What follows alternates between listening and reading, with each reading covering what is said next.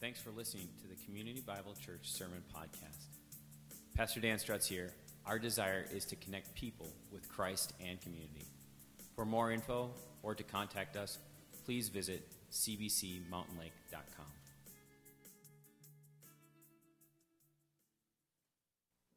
Well, we get to worship this morning our God, and we have done that. Thank you, Angela and girls, for worshiping or leading us. This morning, we're going to go into Genesis 24 is where we're going to go this morning. So you can start turning your Bibles over to that, Genesis 24.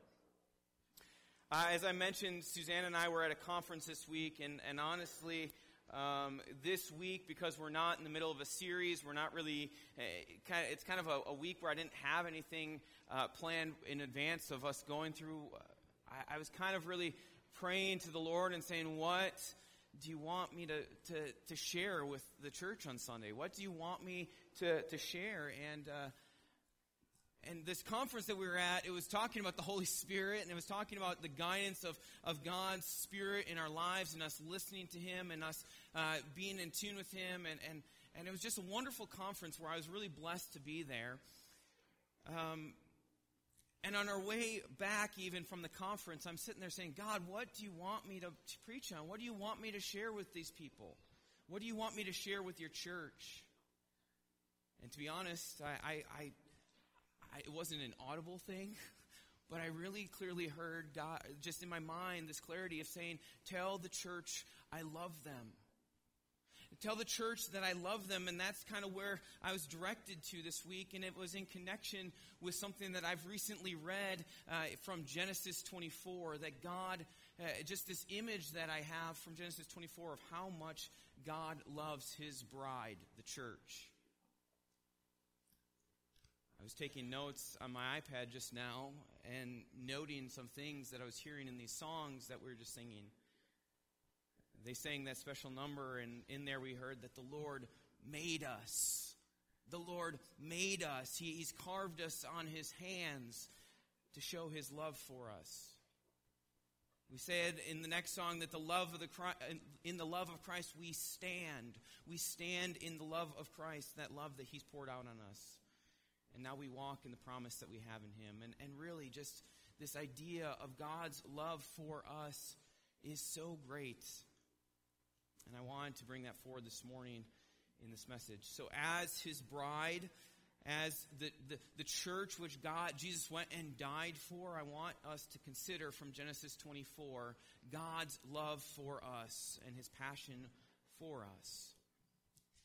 So this morning we're going to the Genesis 24. It's the longest chapter in Genesis. There's a lot of text, and we're going to actually go through all of it, but I'm going to break it up as we go and kind of process through it as we go.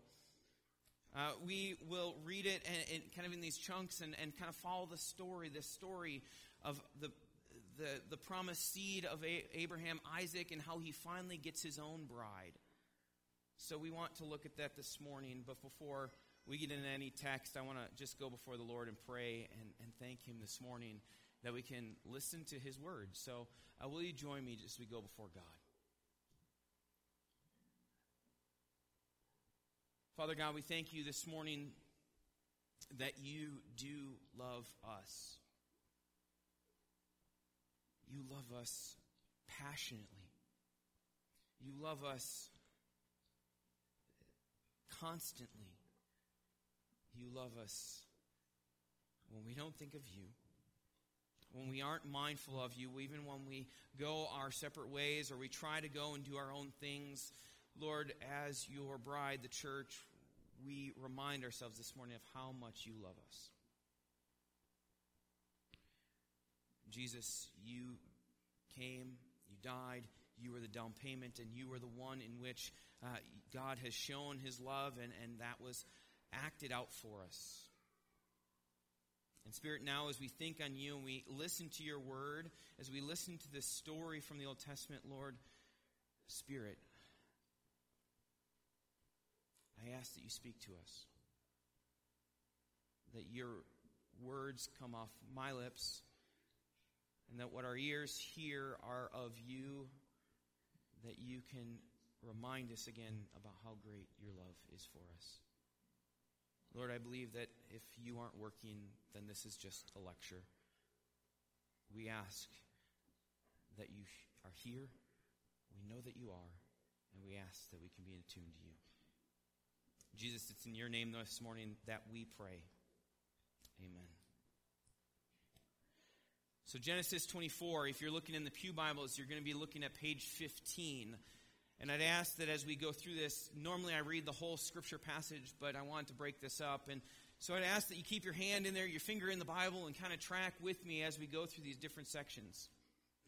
The first text that I want to read is verses 1 through 9. And there we're going to see a first point. We're going to find there a passion to find a bride for the Son.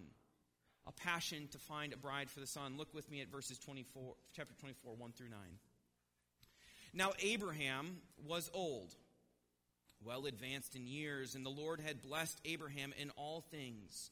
And Abraham said to his servant, the oldest of his household, who had charge over all that he had, put your hand under my thigh, that I may make you swear by the Lord, the God of heaven and the God of earth, that you will not take a wife for my son from the daughters of Canaanites among whom I dwell, but will go to the country of my kindred and take a wife for my son Isaac.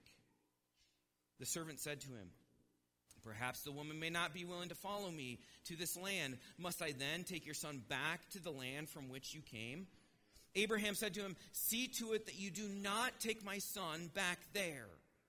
The Lord, the God of heaven, who took me from my father's house and from the land of my kindred, and who spoke to me and swore to me, to your offspring I will give this land, he will send his angel before you, and you shall take a wife for my son from there. But if the woman is not willing to follow you, then you will be free from this oath of mine. Only you must not take my son back there. So the servant put his hand under the thigh of Abraham, his master, and swore to him concerning this matter. We see a passion to find a bride for the son. This story, Genesis 24, it comes at the end of Abraham's life. And actually, it's basically the last action that Abraham has before he dies.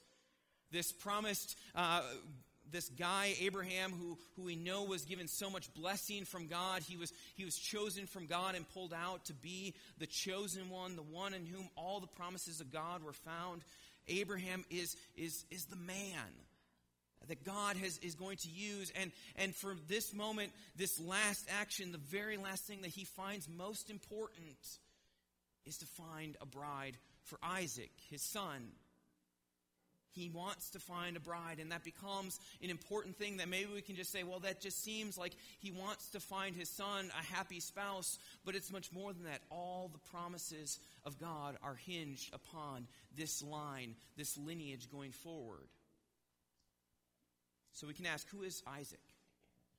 He doesn't really make a whole lot of appearance in this chapter until the very end, but we see that he's a key player throughout. He's the one that this whole chapter is going to revolve around, finding a bride for him. We're reminded that Isaac was the one who Abraham was promised. Abraham was old in his years, and so was his wife Sarah. And Abraham is told, you're going to have a son. You're going to have a seed on which you're going to become a great nation, and all these blessings are going to come to you. Isaac is that one. It wasn't as if Abraham just wanted a son for his sake so his heritage could carry on, but Isaac was desired because God wanted him to have these promises. God has a special purpose for Isaac in the story. And so, even when Abraham was old, he said, how is this possible? How is it going to happen that I'm going to have a son? And then God shows up and brings the son to a woman who we wouldn't expect to have a child. Someone in old years. Kind of similar to when we get to the New Testament, and I want to start drawing these connections. The son, Isaac, is born to a woman you would not expect to have a child. And so we find in the New Testament who? Jesus. Born to one who we would not expect, Mary, a virgin. So we start to see that this way of God's working and bringing this son, Isaac, has some connections to our Lord. Much more than that, Isaac then further becomes, in the story of Isaac, if you were to go back and look, he becomes really a prototype, an idea or a smaller version of what we're going to ultimately see in our Lord later on. Isaac isn't just a guy from the Old Testament. He points us forward to seeing some things about our Savior, Jesus. And that becomes especially important in chapter 22 of Genesis.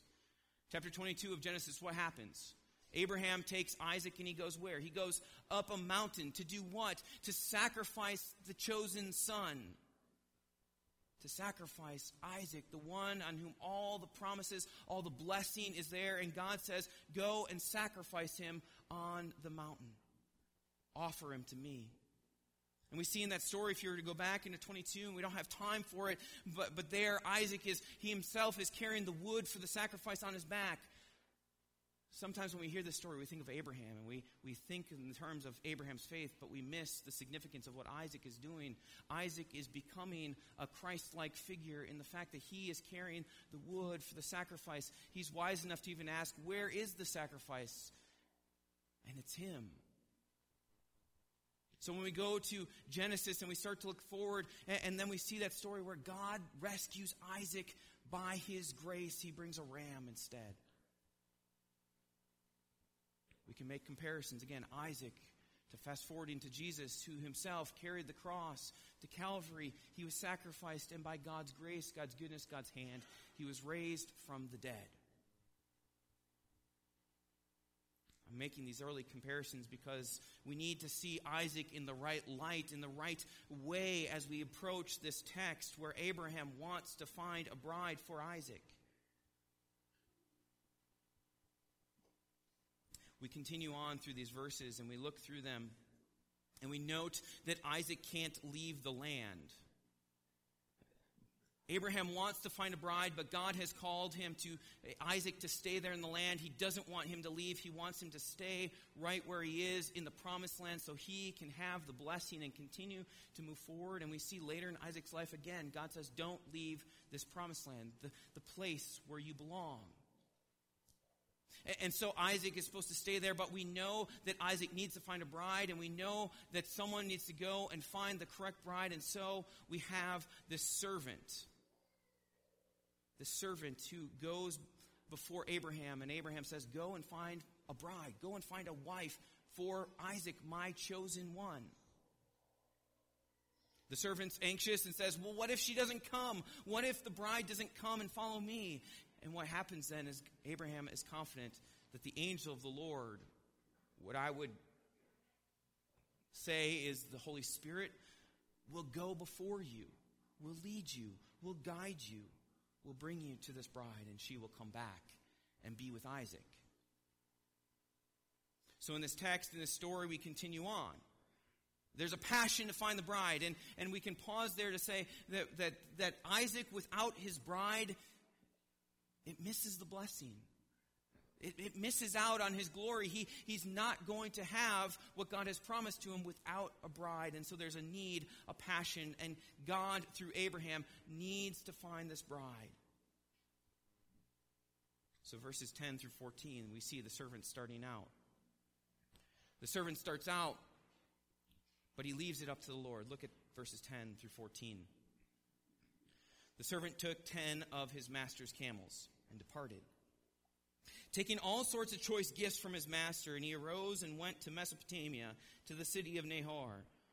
And he made the camels kneel down outside the city by the well of water at the time of evening, the time when the women go out to draw water. And he said, O Lord, God of my master Abraham, please grant me success today and show steadfast love to my master Abraham. Behold, I am standing by the spring of water, and the daughters of men of the city are coming out to draw water. Let the young woman whom I say, please let down your jar that I may have a drink, and whom shall say, drink, and I will water your camels, let her be the one whom you have appointed for your servant Isaac. By this I shall know that you have shown steadfast love to my master. The servant who sets out, we don't know much about him. We're not told his name necessarily in this passage. Some scholars think it's maybe Eleazar, who was earlier mentioned, the one who would have inherited a lot from Abraham had Isaac not come around. But we're not sure on this. If it is, he performs a humble task by going out and serving. He's not mad. He's not frustrated that he's having to go find a wife. No, he wants to find this wife, and he wants to go find it for Isaac, the groom who's waiting at home. So he sets out with gifts. He starts off with abundance from the father, from Abraham, camels and gifts. And then he kind of creates this tough conflict that we have. He says, I'm going to go. I'm going to find these women, these brides that are out there, but it's got to be you, God, that works. It's got to be you, Lord, that shows up in this moment. If you want your bride for Isaac, you need to show up. He says, I'm going to ask her if she can give me a drink. And she's going to have to respond with, I will water your camels as well. The servant is confident that this would happen. But he's only confident in it that it's going to happen if God is there leading and guiding.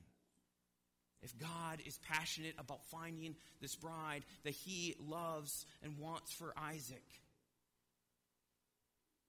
And in verse 13, we hear that important word.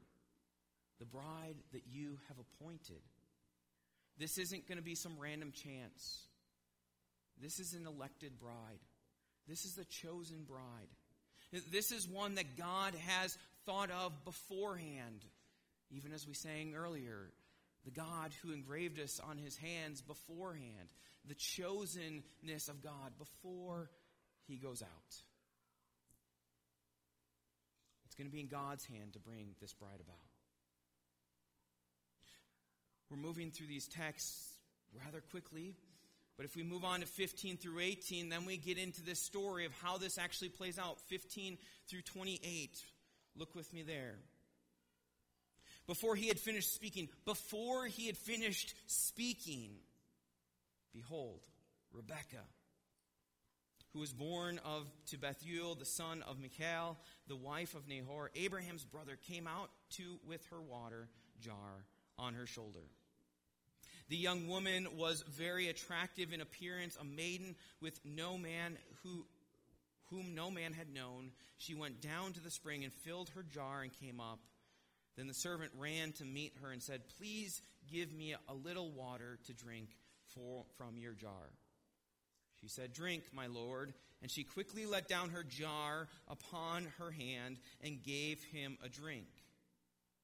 When she had finished giving him a drink, she said, "I will water your camels also until they have finished drinking." So she quickly emptied her jar into the trough and ran again to the well to draw water, and she drew for all his camels. And the man gazed at her in silence to learn whether the Lord had prospered his journey or not. When the camels had finished drinking, the man took a gold ring weighing a half shekel and 2 bracelets for her arms weighing 10 gold shekels, and said, "Please tell me whose daughter you are. Is there room in your father's house for us to spend the night?" She said to him, "I am the daughter of Bethuel, the son of Michal, whom she bore to Nahor." She added, "We have plenty of straw and fodder and a room to spend the night." The man bowed his head and worshipped the Lord and said, "Blessed be the Lord, the God of my master Abraham, for who has not forsaken his steadfast love for his faithfulness towards my master. As for me, the Lord has led me in the way of his house, the house of my master's kinsman." Then the young woman ran and told her mother's household about these things. God doesn't delay in displaying his bride. He was passionate to find this bride. The servant is leaving it up to God to find it, and God doesn't delay. He brings it just at the right time, and it's before the servant has even stopped speaking that the bride shows up. A miracle, we could say. he asks her as she's kind of going about her business. The kind of text points to us. It says she goes to go to the water, finds the water, pulls up water, comes back. She's kind of going about her business, and he walks up to her and says, "May I have a little water? May I have something to drink?" And I find there's a small irony in the fact that he asks for a little water, because in a moment we're going to see that she does a big thing. We read in verse 17 that he asks for a little water, and the author of this gives us a little tension. Is this the one? Is this one? Because we don't see her react right away. If we're reading this out loud and we don't know the end of the story, we're kind of sitting there on the edge of our seat wondering, is this the one? Will God work out? Will she respond properly to this call of the servant? Will she respond about feeding, drinking, watering his camels as well? And then we have a miracle. This gal who he asks, "Can I have a little water?" And she gives him a little water and something small to drink. What's crazy about this is that then she really comes and gives a miracle. We've been talking a lot in Minnesota about miracles this week, haven't we? We've said that there was one maybe last Sunday night, but what I want us to point on here, and it's not really seen in the text because we don't know the context, what she says, the fact that she says, "I will water your camels," it's kind of a miracle that she said that. Because she's offering to move from just giving him a small drink to actually saying, "I'm going to do this giant task." Think about it for a moment. How many camels did this guy have? 10. He's got 10 camels. I read in the context this week that a camel can go a long journey without drinking. And to refill a camel, to fill up the camel's gas tank, it takes about 25 gallons. 25 gallons to fill up a camel. Now you add that up, if you're good at math, 25 times 10 is 250 gallons. And this girl was willing to say, "I'm not just going to give you a little drink, I am going to draw 250 gallons of water for your camels." This wasn't just God showing up and her responding the proper way. This was truly a miracle of God, that she was willing to go the extra mile. This wasn't just something that she naturally would have done, or at least I wouldn't naturally have done.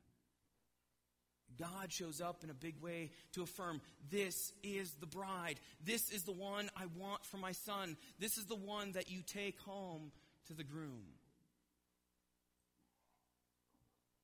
He begins at that point to lavish gifts on her. He gives her these gold jewelry to decorate her, down payments on the bride, thanks and appreciation in her, the starting to turn that she is the one for Isaac. She is the one that should go home. She's the one that's chosen by God. And it says in the text that the servant worships God. The servant worships that he's going to bring a bride for Isaac, that he has shown up. What may be of interest here to us, I think, at least to this point, is that the servant hasn't really made his intentions known yet even. He hasn't said what he's come there for. He's just shown up, and none of this has happened by him saying, "Hey, I'm here to find a bride." It just happens, and God shows up without him having to tell them. Which is why what happens next, the repeating of the story, becomes kind of important to us. An acknowledgement of them seeing what God is doing and what God's hand is. Look at verse 29, and this is our longest passage. It repeats a lot of the text, but there's an acknowledgement of God's work. He shares with them just what God has done. Verse 29 through 51. Rebekah had a brother whose name was Laban. Laban ran out towards the man to the spring. As soon as he saw the ring and the bracelets in his sister's arms, he heard the words of Rebekah, his sister. "Thus the man spoke to me." He went out to the man, and behold, he was standing by the camels at the spring.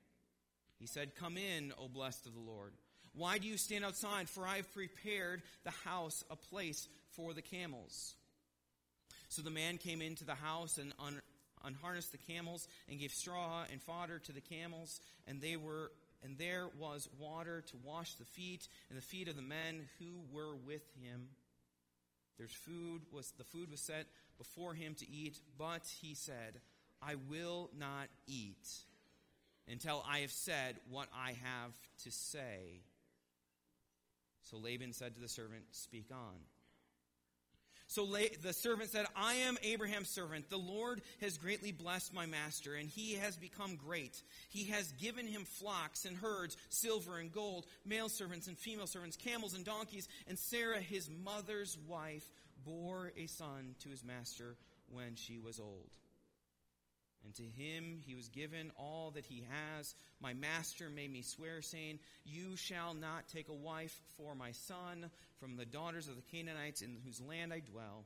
But you shall go to my father's house and to my clan and take a wife for my son. I said to my master, perhaps the woman will not follow me. But he, Abraham, said, the Lord before whom I walked will send his angel with you and prosper your way. You shall take a wife for my son from the clan of my father's house. Then you will be free from this oath when you come to my clan. And if they will not give her to you, you will be free from my oath. I came today to the spring and said, O Lord God, my master Abraham, if now you are preparing of the way that I go, behold, I am standing by the spring of the water. Let a virgin who comes out to draw water, to whom I say, give me a little water from your jar to drink, and who will say to me, drink, and I will draw a camel for your camels also. Let her be the woman whom God has appointed for my master's son. Before I had finished speaking in the heart, behold, Rebekah came out with her water jar on her shoulder, and she went down to the spring and drew water. I said to her, please let me drink. She quickly let down her jar from her shoulder and said, drink, and I will give your camels drink also. So I drank, and she gave the camels drink also. Then I asked her, whose daughter are you? She said, the daughter of Bethuel, Nahor, whom Michal bore to him. So I put the ring on her nose and the bracelets in her arms. Then I bowed the head and worshipped the Lord and blessed the Lord, the God of my master Abraham, who had led me the right way to take the daughter of my master's kinsman for his son. Now then, if you are going to show steadfast love and faithfulness to my master, tell me, and if not, tell me that I may turn to the right hand or the left hand. Then Laban and Bethuel answered and said, these things come from the Lord. We cannot speak to you good or bad. Behold, Rebekah is before you. Take her and go, and let her be the wife of your master's son, as the Lord has spoken. A big repeat of the story. A lot of text and kind of rehashing out of this text, but it's important to consider what is the servant doing and what is going on here in the text as this whole thing is being said again. We think to the author, you could have left that part out. We know that story. But what the servant is doing as he's saying these things, as he's presenting his case before them, he's offering to Rebekah's family, look at all God has done. In a way, we could say he's presenting the good news of what God has done. The gospel message for the servant at that time. Look at God's hand. Look at what he's done. Do you see what he is doing to bring his bride to him? God has shown up. What will you do with that? Hospitality is offered to the servant, but he won't partake until he has shared this good news, what he's come for, his reason for being there. He wants to make sure this story is told before they get on to the eating and the drinking and the celebrating. First things first, he wants to tell of God's story and what he's doing here. And ultimately, Laban acknowledges that. He gives a consent. He gives this story and says, yeah, God is showing up. God is doing this thing.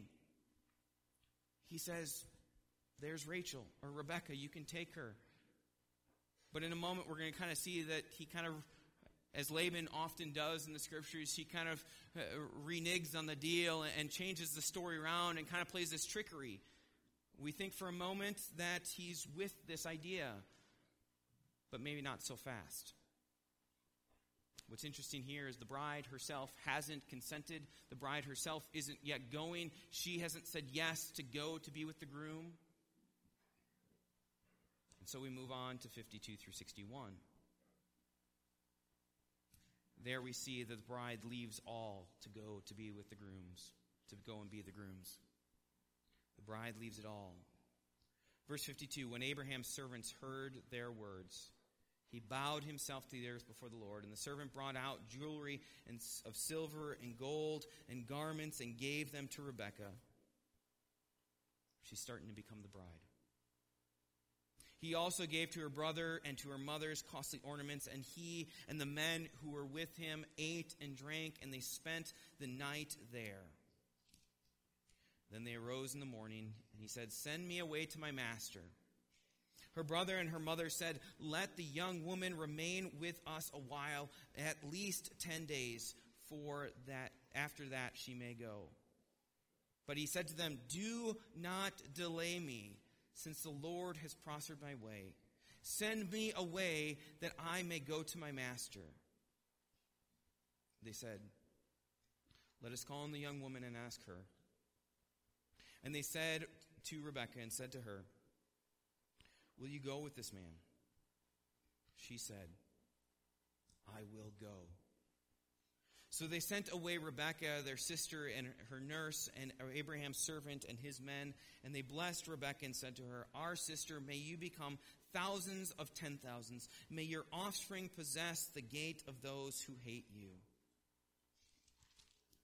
Then Rebekah, her young woman, arose and rode on the camels and followed the men. Thus the servant took Rebekah and went his way. This passage shows us that the bride is leaving all to go to be the grooms. This romantic tale, this long narrative, this long story that God is coming, God is working in it.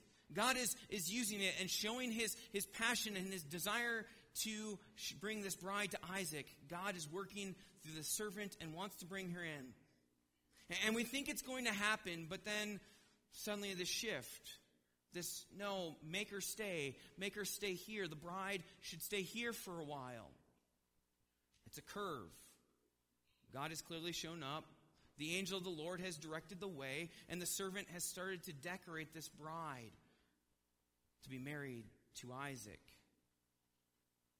But then we realize that the bride, Rebekah, she has a family. She has a life that she's lived. She has something that she's comfortable with. And for her to go means to leave everything behind. Her brothers, family, the life she knows, she needs to leave it for the sake of becoming the grooms. Laban tries to delay, and then the servant says, "Don't delay me. This bride either needs to stay or go with me." And Laban says, "Bring her here and she can decide. Let her decide if she will go to be the grooms." And so before we read those words and her response, we can sit there and say, for the bride, what this meant was she would have to choose. It wasn't so much to just acknowledge what God had done. It wasn't so much to acknowledge this good news of God's working to this point. No, she needed to choose and say, "I will go. I will leave everything behind to go be the beautiful bride of the groom." The servant will not wait. And so, what will she say? The bride, then we hear these beautiful statements, "I will go." By faith, she trusts that the groom at the end of the road is much better than the life that she has before. She chooses and says, "I want to go and be the bride." She leaves it all behind, and it's interesting, but at that point, when she says that and she starts to go, that we get verse 60. Verse 60, if you look at it again, "Our sister, may you become thousands upon 10,000s. May your offspring possess the gate of those who hate him." Those texts are not new words. Those are words that God has already spoken to Abraham in chapter 17 and chapter 22 as part of the blessing that is given to Abraham. It's interesting that the hook, the way that this changes, is when this gal says, yes, I will go. I will be fully devoted to the groom, and I want to go and be his. It's then that she receives the blessing, not just from the words of people, but she receives the blessing that God has given to Abraham. She's blessed in her ways. She's going to be part of a great nation. She's going to be the bride that people look back to and say, wow.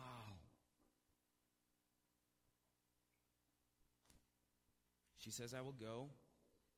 I will go, and she gets the promises of God, and then she rides off. She starts on the journey towards the groom. And this is where I want to camp out for just a second. I wanted to frame this in the sense of the bride. I think that it's important for us to say, who is this bride? Is this just some Old Testament story, or is this a picture of what ultimately will be Jesus and his own bride, the church? Those who will hear the gospel and respond and will ultimately say, yes, I will give up all to go be with the groom. I will give up all and trust that God's blessing will come down the road. That when I get to the groom, that it will be sweet and it will be better than this life that I have now.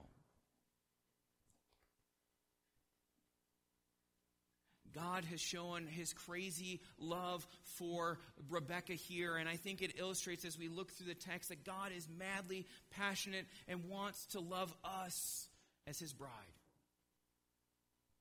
When we say, yes, I will go. I will forsake all to follow the new Isaac, the new groom, Jesus Christ, our Lord and Savior. For some of us, for many of us, I think we've made that decision. We've said, yes, I will go. We've made it in a point where we are traveling on the road towards the groom. We're walking towards that groom, and we're living life and looking back and saying, by faith, I'm trusting that this walk, this journey with Jesus is good, that there's blessing at the end of the road, that there's things for me ahead.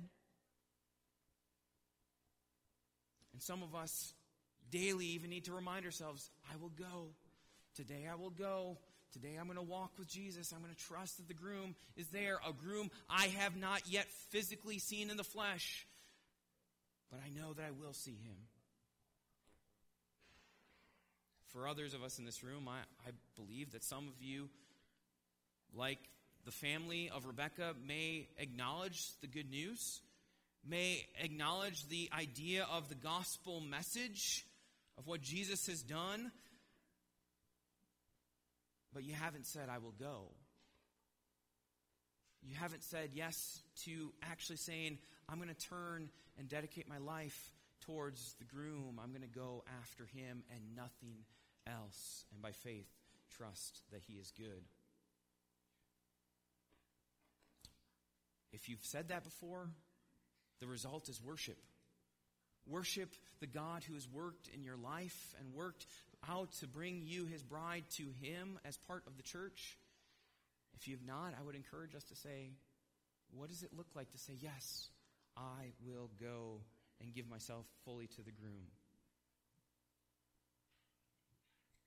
I know it's kind of strange for maybe, especially us guys, to think of ourselves as the bride of Christ and think of the church as that.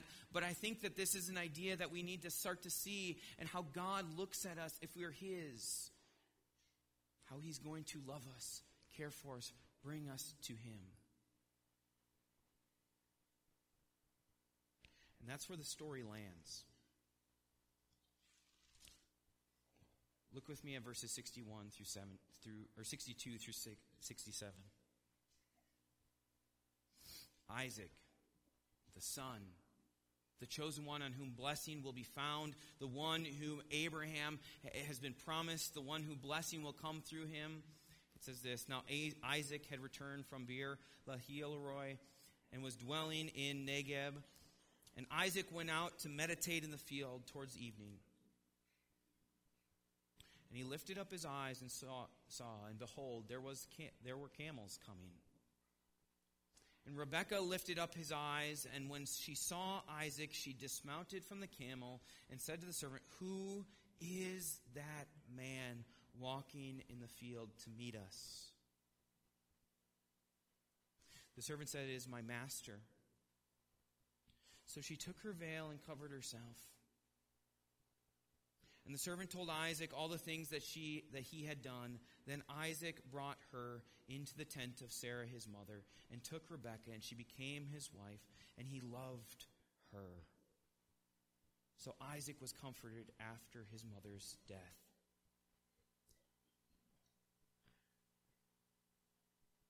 If we relate these stories and we point forward to this being a prototype of what Jesus does, which I think it does. This, if we are in Christ, if we are the bride of Christ, we long for this day when the groom takes the bride to be his, when he takes us fully to be his. Isaac is there, and he goes out to meet his bride, and he brings her in. She covers her face, to veil, to get ready for the wedding, the final moment when she's going to be fully his. It says Isaac brings her into the tent. They consummate their relationship, and there she becomes his wife fully, completely. It's almost they lived happily ever after story. Obviously, we know there's more about Isaac's life, but for now, for this moment, we get this feeling that all things are well. And it says Isaac loved her. For those of us that are in Christ, this is our story if we trust in him. One day, Jesus will, as we sang earlier, until he calls me home or he comes, we long for this day when Jesus will fully love us. When we will fully be his, we won't have sin. We won't experience this world anymore, but we will experience his embrace, his love. And I think that note, so Isaac was comforted after his mother's death. And we can just think of that historically and think of what that was doing. But what is he saying? Not only did he love her, but for Isaac, this new bride was his joy. Was the thing he put his joy in. It was the thing that he loved, he was happy in. And for us, when Christ comes, when we go to be with him, that's what we're going to experience. We long for that day when he calls us home. We sang earlier that until that day, in the love of Christ I stand. We hear this message, and what we should say is, as I walk through this day, I stand in the love of Christ, not just at my salvation, but in every day of my life, hoping and walking with him, trusting that there's goodness. If I have said, yes, I will go and be the bride of the groom. This morning, I hope that as we turn towards prayer and thanking God for that, in some way, I just hope that what you hear is that God loves you. God is passionate about us, as I said in the beginning. Wherever you're at today, whatever you're wrestling with, whether you've said yes to Christ or not, I hope that what you hear is trusting and going to Christ. He is there. He loves. He hasn't forgotten. And one day he will bring us and we will be fully his. So we remind ourselves of that this morning. Let's pray. Father God, you are passionate through your servant Abraham to find a bride for Isaac.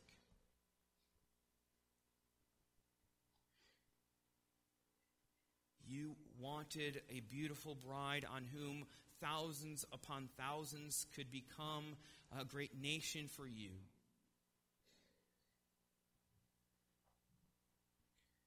In a much greater way, your chosen son, Jesus, came, died, rose, ascended to sit next to you on the throne even now.